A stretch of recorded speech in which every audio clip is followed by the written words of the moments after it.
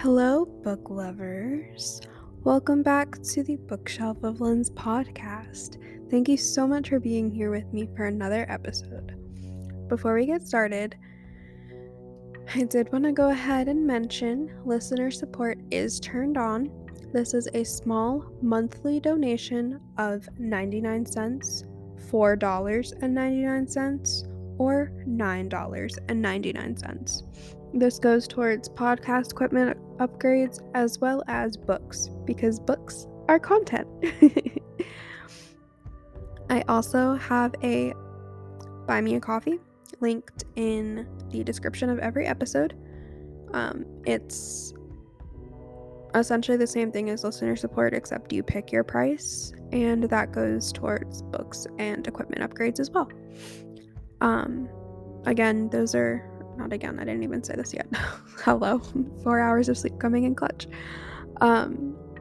This is non-obligatory, it's not required, but it's super, super appreciated. And today's episode is a book review. And today's book review is about Daisy Jones and the Six by Taylor Jenkins Reid, who has easily become one of my favorite authors. The first book I read by her was The Seven Husbands of Evelyn Hugo. And I read this book last year. And it was easily top 3, like hands down. It was my first book that I read that was interview style. And what I liked about Seven Husbands was that you also got to look into the interviewer's life. Like, it wasn't just straight interview. You got to look into her life. And you also got to see Evelyn outside of the interview as well. Even though like the whole interview was about her life, you still got to see like her present day life. So that was pretty cool too. And because of that, I knew that I would like Daisy Jones because it's also interview style. And this one is different than Evelyn Hugo in the sense that this is written like a true interview. It's almost written as like,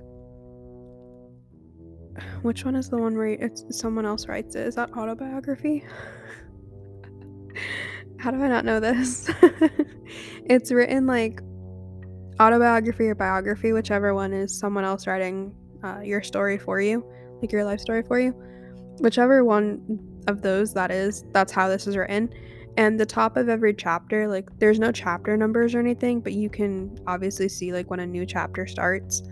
And the top of those have like a little like snippet of what, like a snippet of significance is what I'm going to call it, of what was going on with the band at the time that this part of like this chunk of the interview was written. And each section is split up by like big milestones from the band. So that's really cool too. It makes it feel more real and authentic. And if you didn't know that this was a fictional band, you wouldn't even be able to tell. Because it's written in a way that makes them seem so fucking real. And I fucking love it. I love it so much. So I'm going to go ahead and read you the synopsis of the book, as I always do with my book reviews. Daisy is a girl coming of age in LA. In the late 60s, sneaking into clubs on the Sunset Strip, sleeping with rock stars, and dreaming of singing at the Whiskey A Go-Go. Her voice is getting noticed, and she has the kind of heedless beauty that makes people do crazy things. Also getting noticed is the Six, a band led by the brooding Billy Doon. On the eve of their first tour, his girlfriend, Camilla, finds out she's pregnant, and with the pressure of impending fatherhood and fame, Billy goes a little wild on the road. Daisy and Billy cross paths when a producer realizes that the key to supercharged success is to put the two together. What happens next will become the stuff of legend. The making of that legend is chronicled in this riveting novel, written as if it were the oral history of one of the biggest bands of the 70s. In Daisy Jones and the Six, Taylor Jenkins Reid brilliantly captures an unforgettable place and time in an utterly distinctive voice. Taylor Jenkins Reid is the author of Malibu Rising, The Seven Husbands of Evelyn Hugo, and 4 more novels. She lives in Los Angeles with her husband, their daughter, and their dog. So, in the beginning, Billy Doon and his brother, Graham, decide they want to start a band. And they both have a guitar. They both, can play instruments. And Billy can sing. And so for a while, it's just them. And then they recruit their drummer, Warren. And they wind up doing like weddings and like playing at like small little bars, like little gigs. And eventually they wind up playing a little bit bigger gigs. And then they wind up becoming a full band with their guitarist, which Graham is the lead guitarist, but there's another guitarist at the time. And their keyboardist, Karen, who goes by Karen, because when Graham asked what her last name was, she thought he asked what her name was, so she repeated her name. And so that just kind of like became her thing, was to be called Karen, which is actually pretty funny. And Eddie is another guitarist. I believe he's the bass. And then there's Pete, who is another guitarist. So they have like a lot of guitars. They did have one guitarist before, and then he wound up being drafted, and he wound up dying during his service while on a mission, I believe they said. So Pete brought on his brother Eddie. At first, Eddie seems cool, but he winds up being a complete dickwad, in my opinion.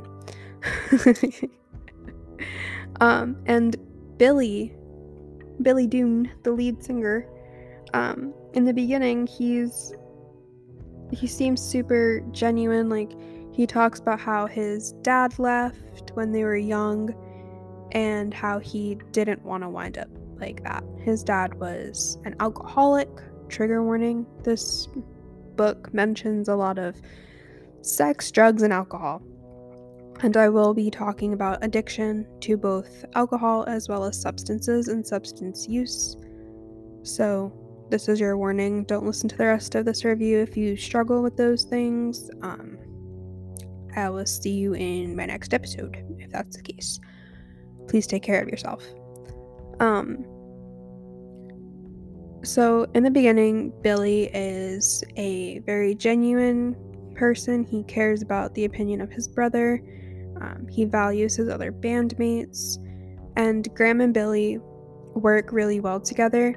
And there was one part where Graham had said that he heard that brothers aren't supposed to work together because it can cause like rifts and tension. And he said that that wasn't the case for him and Billy, that they actually worked really, really well together in the beginning. Like that took place in the beginning of the book. And so they wind up, with this full band now, and they wind up having the opportunity to play for I think he's a manager, but also works for a record. I can't remember if they met the manager first or if they met with the record label man first. One of the two happened first. Also, forgive me for saying I can't remember. I'm on 4 hours of sleep, and I finished this book at like 3 or 4 in the morning. So if I can't remember, it's because I've been reading this book for like a few days now and haven't been sleeping. So yeah. So anyways, they wind up getting a deal. And they get to write this full album, and it does so well, and they go on tour. And as mentioned in the synopsis, right before they're about to leave, like, Billy is with Camilla, and he's getting ready to, like, go on tour. Like, in that moment, like, he's, like, saying goodbye and, like, about to go on tour. And Camilla says that she's pregnant. She's 7 weeks at this point. And Billy is scared shitless. Like, he was not expecting it. He was terrified. And so they're on tour. And there was a few instances before this, like, when they would do like their smallerish shows, like smaller than tours, obviously, where Billy would drink a fuck ton, and he wouldn't notice that he was struggling with it, so Graham would have to cut him off. Shout out to Good Brothers, because Graham really was a good brother. Like, he cared about Billy so much. And you kind of start to see that pattern where every time they were on tour, Billy would just drink a fuck ton. And then he would start adding substances into the mix, or he would be on substances and then get shit-faced with alcohol as well. And you start to really see him struggle. And it was really kind of sad to see, because obviously nobody wants to see anybody struggle. And especially because from his perspective, he doesn't see that he has an issue at that moment. And so it's just kind of like, it's like an empathetic feeling that you have, where like you want to understand. Sympathetic. It's a sympathetic feeling. Sympathetic and empathetic, because like you feel bad, but you also like understand. And so it gets worse the more that they're on tour, and it gets to the point where, also trigger warning, this book does have a few subtle mentions of cheating, as well as one on the page cheating little bit. So that's a thing too.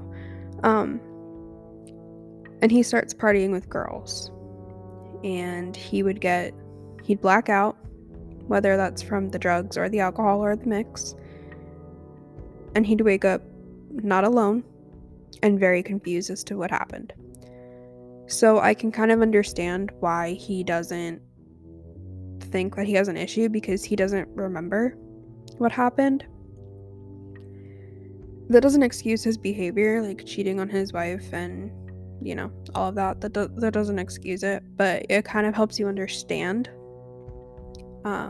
It doesn't excuse it at all. Like, that's where I draw the line is cheating.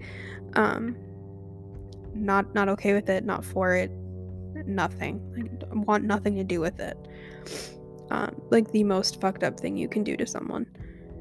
And everyone in the band knows that as well, which says a lot, because the drummer and Graham were kind of like, they were girl crazy. Like, in the sense where like people like to say that girls are boy crazy when they're like first starting to like notice boys and such in that way, and they're like, oh, I like this guy, and like they get called boy crazy. That's how Graham and Warren were, but with girls. They were very girl crazy. And, you know, everyone in the band was essentially like just partying and hooking up with people, and Billy was the only one that had a girlfriend. And so like the whole band, like Camilla was friends with Karen, the keyboardist. Like, the band knew her, they loved her. Billy worshipped the ground that she walked on. Every single song they sung was about her for the most part, whether it's like straight out like mentioned, or like the band members can notice, like it's always about Camilla. He worshipped her. And then you read that he's blacking out with girls, and there was one moment where they were on tour, they were on the bus after a show, and Camilla said that she had this like feeling in her gut that she had to be with him and she wanted to surprise him. And Karen was trying to do Karen knew about it, and Karen and Camilla were becoming like best friends with each other. And Karen was really mad at Billy that he was putting her in a spot where she either had to lie to Camilla or rat his ass out. Like, she did not want to be in the middle of it like that. And so she was just trying to get Camilla, like, no, don't come, like, you know, blah, blah, blah. And Camilla was like, no, I'm coming. And Camilla was the type of person where you couldn't tell her no, because if she wanted something, she'd get it. Like, she knew what she wanted, and that's what she got. And Karen also said that, like, if you went to Camilla for advice and you didn't take it, she'd wind up being right about what would happen. Like, her advice was always so on point, to the point where, like, she knew what was going to happen if you, like, didn't listen to her. And she'd always be quick with the I told you so. Once they're, like, least expecting that, she'd be like, I told you so. So she was very well liked by the band, especially by Karen, who was becoming her best friend. And she wound up actually coming to surprise him, and she gets to the bus, she walks on, and she catches Billy with the girl on the bus who is performing a sexual act to him. And Camilla, with no hesitation, who the fuck do you think you are? Do you not realize what you have? Pop off, queen. Pop off. The absolute best thing to say. Like, do you not realize what you have? Like, yes. We love the knowledge of self-worth. And that really, like, that did something for Billy, to the point where tour got canceled and he was put in rehab immediately. And he was in rehab when his daughter was born. He missed her birth. He did not want to get in the car. Actually, I don't know if it was when he was in rehab or if it was when he was about to be in rehab, or he had just gotten out, but he was, like, so ashamed and scared. So he wasn't there for the first 60-ish days of his daughter's life. Like, wasn't there as in, like, he literally wasn't there. I believe that was before he went to rehab, or it was right when he got out. I can't remember. But when he got out of rehab, he had a big cloud of shame. He was so ashamed of himself for what he did and how he acted, and that he was about to welcome a baby into the world, and, like, that's how he was. And it really affected him, to the point where he, you know, didn't meet his daughter until she was over 60 days old. So he knew he fucked up, and he knew he had to, you know, make a change for the better for his family. And that's what he was striving to do. And so he continued to only write songs about Camilla. And there was one song that he wrote that was about like, trying to convince himself that he could stay on this path, because he was so worried that, like, at the drop of, like, a hat, that he would go back to his old ways. And he was constantly, like, struggling with the, will this work out for me? Will this not work out for me? Like, will we be okay? Will we not be okay? Like, he was very, very worried at this point about making sure that his life and his family would be okay. And so he was putting a lot of pressure on himself to stay sober and to be, like, continue on his path of bettering himself. And he succeeded. He was doing great. Like, when the band would go out and party after shows, he'd be in his hotel room or at a restaurant getting dinner, like, I think it was in the hotel getting dinner, or, like, out at a restaurant getting dinner and, like, reading the paper, drinking coffee, and then going to sleep.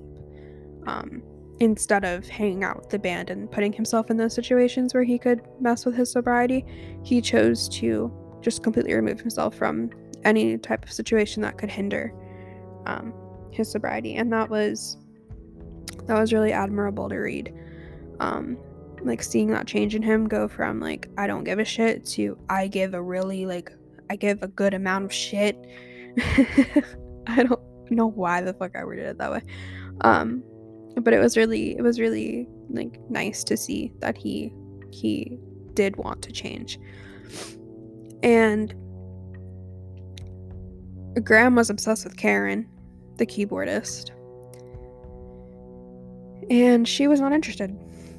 Not at all interested.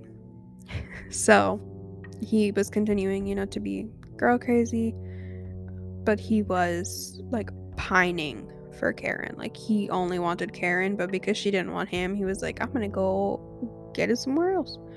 But he was literally like falling in love with Karen.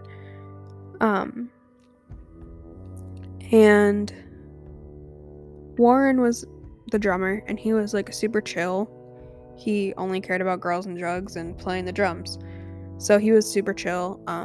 Anytime there would be a mention of something that like happened, he would just say that he remembered it or he didn't, and that all he cared about was getting high and like smoking joints and shit in the parking lot of the studio once they brought Daisy Jones in. So he was pretty chill. Pete and Eddie were guitarists. Graham was the lead guitarist. Pete and Eddie were, I think one of them was a bass guitarist. I don't know. There's so many different types of guitar that were in this band, like 3 different guitarists. Like, Graham was lead, one of them was bass, and one of them was something else. So I don't really remember. I could flip through the book and see if I can find it.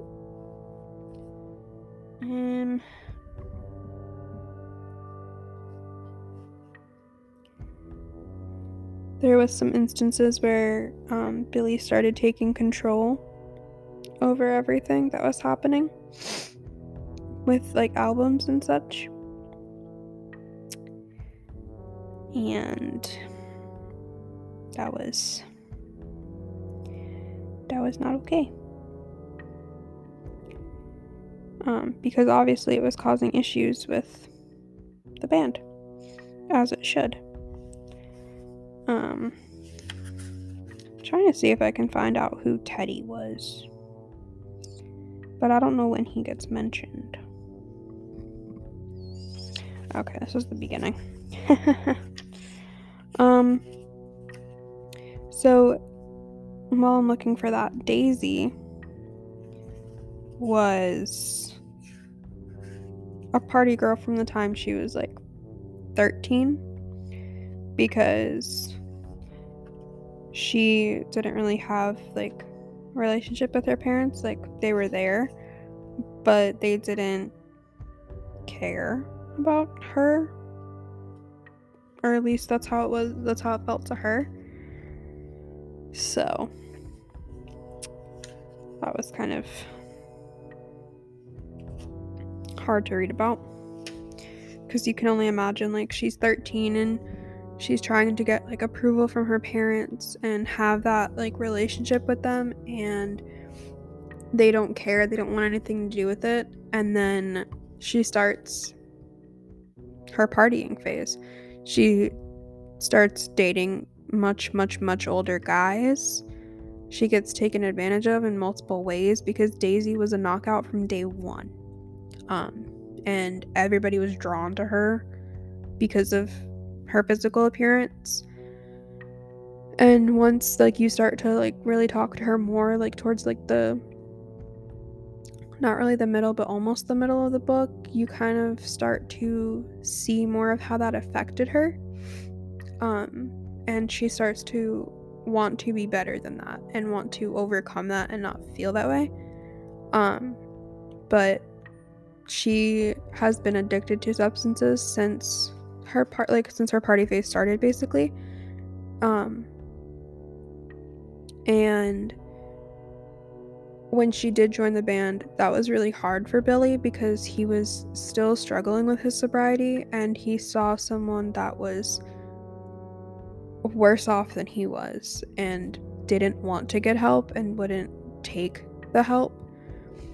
So that was kind of really hard for him to witness and be around.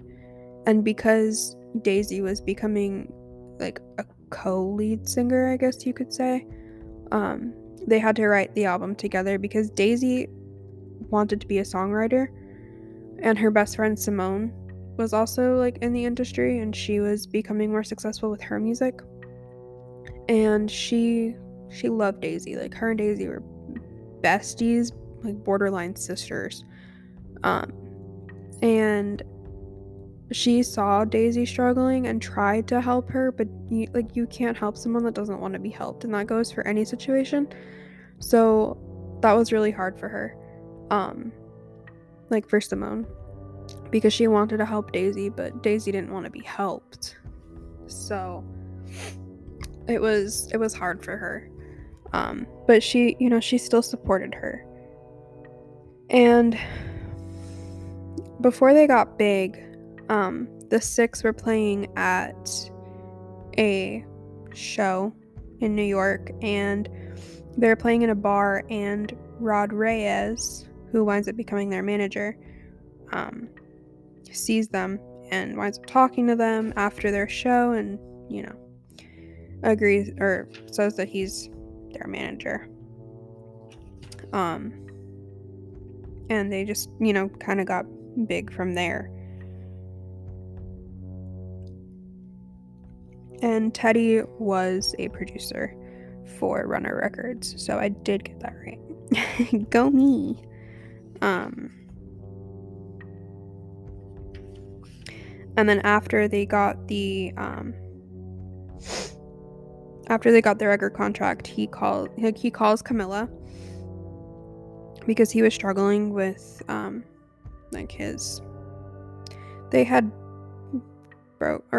they were like kind of like rocky-ish, and he calls her just to talk to her, and he winds up saying, if I had a record contract, would you marry me? And he kept repeating it, and she was like, did you get a record contract, yes or no? And he said, will you marry me, yes or no? And she says yes, he says yes. And they get married. And then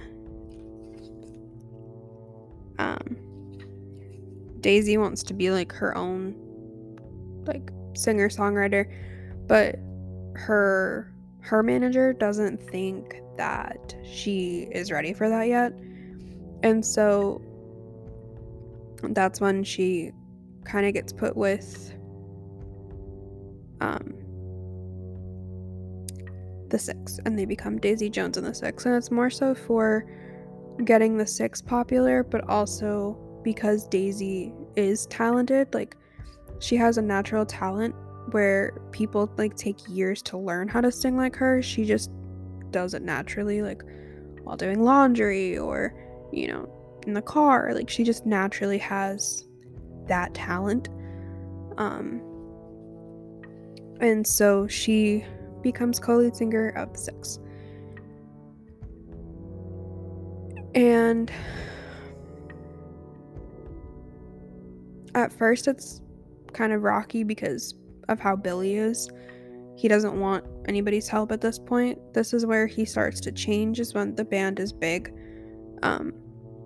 And he was super opposed to having Daisy join, but because he wanted to be famous, he was okay with it, because his management was like, this is the only way. So because of that, he was okay with it.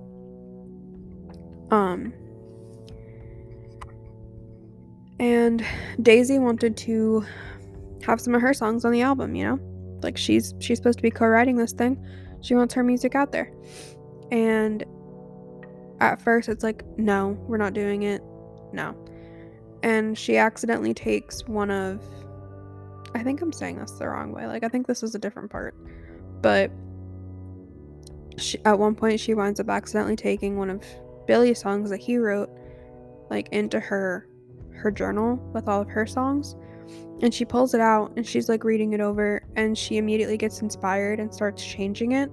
And the next day she shows Billy, and that's kind of how they wrote one of their albums, was realizing that like one person had something the other person needed in their songs, and they were able to like mesh that together and create like a whole story with their albums.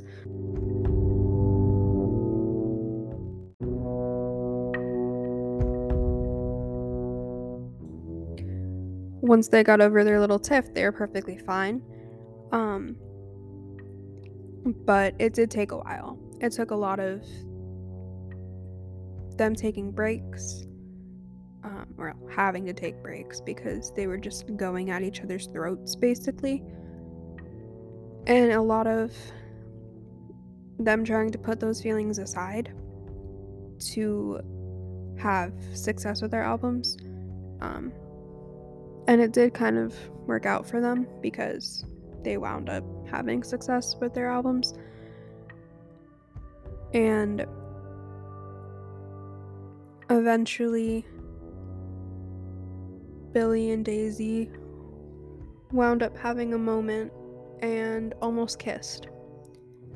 And Billy couldn't be around her, really. Aside from that, he couldn't be around her because, she was constantly doing drugs, and that was essentially a trigger for him.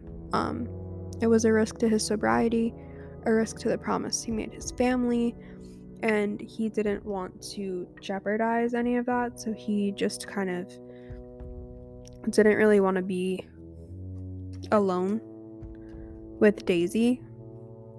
And Daisy took that super personal.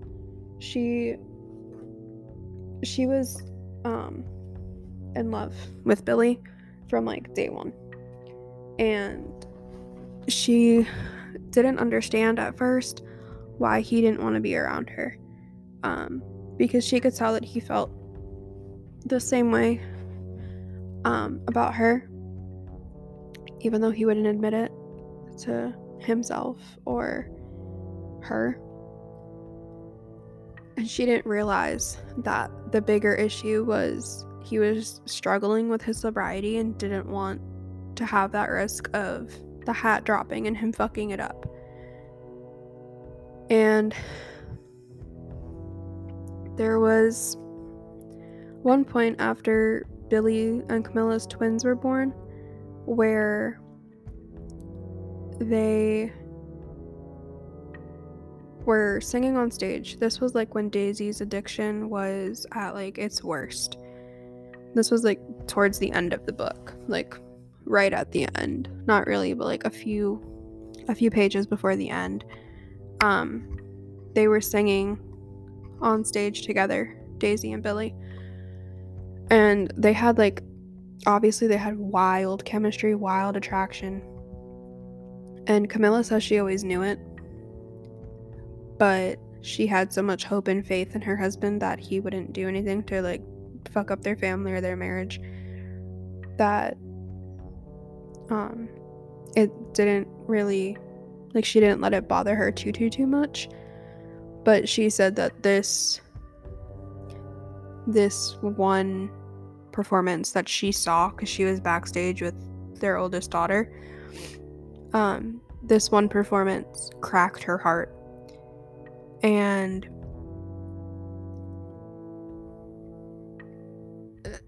this was the night where Camilla told Daisy to leave the band. And this was also the night that Billy said he wanted to take a break for a few months, because at the bar he ordered tequila and he drank it. Not all of it, but a good bit of it. And the guy next to him wound up stopping him and got him to put the glass down by asking about his kids and talking to him about his kids. And so Billy said he needed time. He needed a break from touring, because obviously that messed with his sobriety. And once he said that, Pete and Eddie wound up leaving, and the band kind of just fell apart. And Daisy wasn't there, but they found a note saying that she was leaving. And I think that happened first, actually, before Billy said he needed a break. And so their manager, Rod, was like, well, I can't have a tour without, either Billy or Daisy. So they had to cancel the tour, and then the band wound up falling apart. And then at the end, like when they're talking about kind of where they are now, everybody wound up doing different things. The only person that kind of stayed in music was Eddie. He became a producer. And Billy, it was a songwriter for pop artists. And Camilla wound up passing and left an email to her kids saying that when she does pass, to obviously, give Billy some time because he needs to grieve, and then give Billy Daisy's number. And then I think Daisy and Billy wound up together. Like, they don't explicitly say it at the end, but I think they wind up together.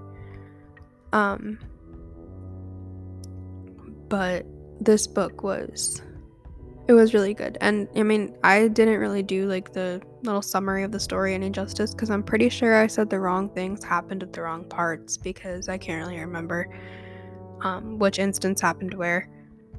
But I also didn't want to go like super in depth with spoilers or anything, because I know people probably want to read it if they haven't already. But I do quickly want to go through some of my favorite quotes. I believe there's like 8, because there's a few on the same page. So I'm going to do that really quick. The first quote that stood out to me was on page 55. And it's from, Daisy. And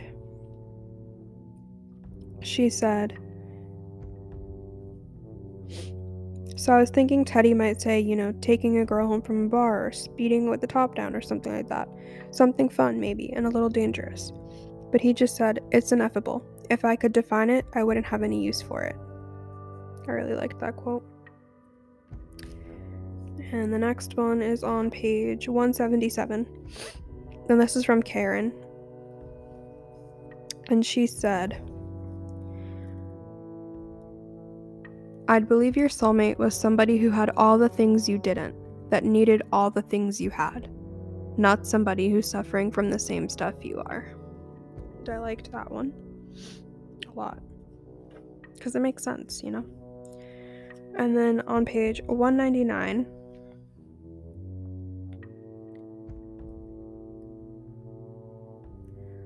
it's a quote from Daisy, and it's talking about this song that she was writing with Billy called Young Stars.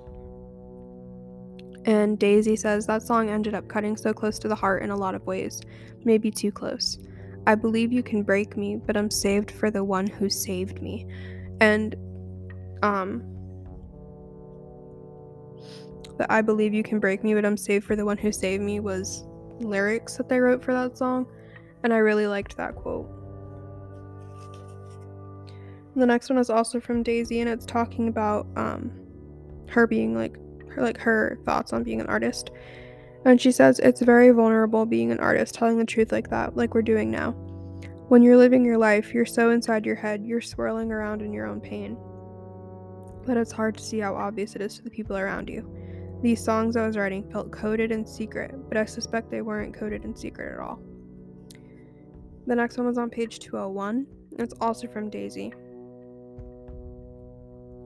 And she says, "Everybody wants somebody to hold up the mirror," because she's saying how Billy actually knew her and could see her for who she was, not who he thought she was, but for who she really was. And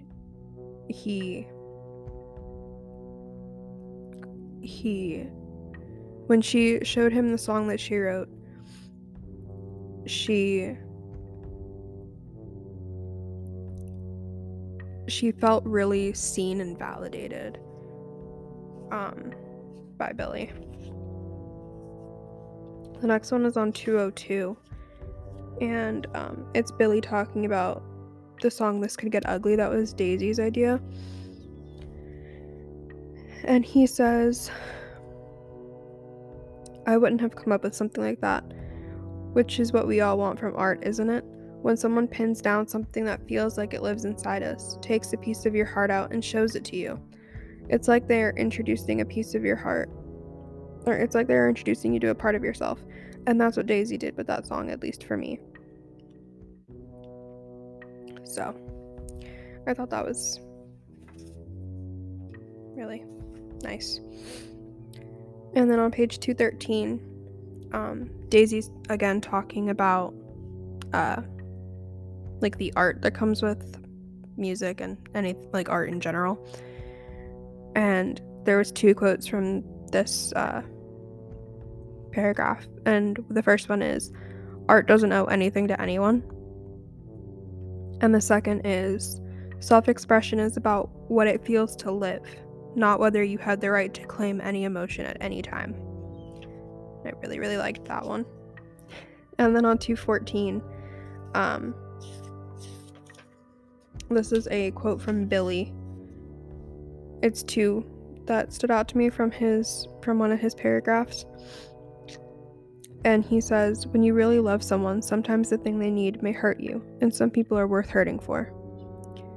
And then it continues on for a bit and says, "You have to be with someone that deserves your faith, and you have to be deserving of someone else's." And I really liked that one too. And this next one on page 217 is a quote from Graham. And he says, "Women always seem to get back up. Women are always still standing." And I loved both of those little quotes. The next one is on page 224, and it's from Karen. Karen was very much, she very much wanted to be seen for her musical talent, not for her body. Whereas Daisy didn't care if you saw her for her body, because she knew she had the talent, and you knew she had the talent. So for her, it was just kind of a, I'm gonna still do what I want. And for Karen, it was a, see me for my music. And she says, "If we want to be taken seriously as musicians, why are we using our bodies?" Because on one of their album covers, it was featuring Billy and Daisy's torsos, and Daisy was wearing a very thin shirt, wasn't wearing a bra. And obviously, like, you know, that was on the album cover. And Karen was kind of like offended by it, kind of. And that's when she said that. And yeah. And then the last one is probably my favorite quote from this whole book. And it's about friendship. And it's a quote from Camilla. And she says, "You show up for your friends on their hardest days, and you hold their hand through the roughest parts." Yes. All of the fucking yes. Get you friends that will do that, because there's nothing greater. Nothing greater. But that is all I have to say about this book, while keeping it spoiler free. Like I said, I probably did a really shitty job of keeping everything in order, but I tried. Again, listener support is turned on. It's a small monthly donation of 99 cents, $4.99, or $9.99. It's not obligated, it's not required, but it's super appreciated. It goes towards upgrading podcast equipment as well as buying books, because books are content. I also have a Buy Me a Coffee. My Buy Me a Coffee link is always in the description. It's kind of the same thing as listener support, except it's not monthly. It's not like a reoccurring payment, and you get to pick the amount. So I think I have mine set in increments of 5, and I think you can also select your own. That's linked in every episode. And as listener support, also the Buy Me a Coffee donations are will be put towards upgrading equipment as well as buying books. Thank you guys so much for listening to another episode with me. And I will see you guys next time. Bye!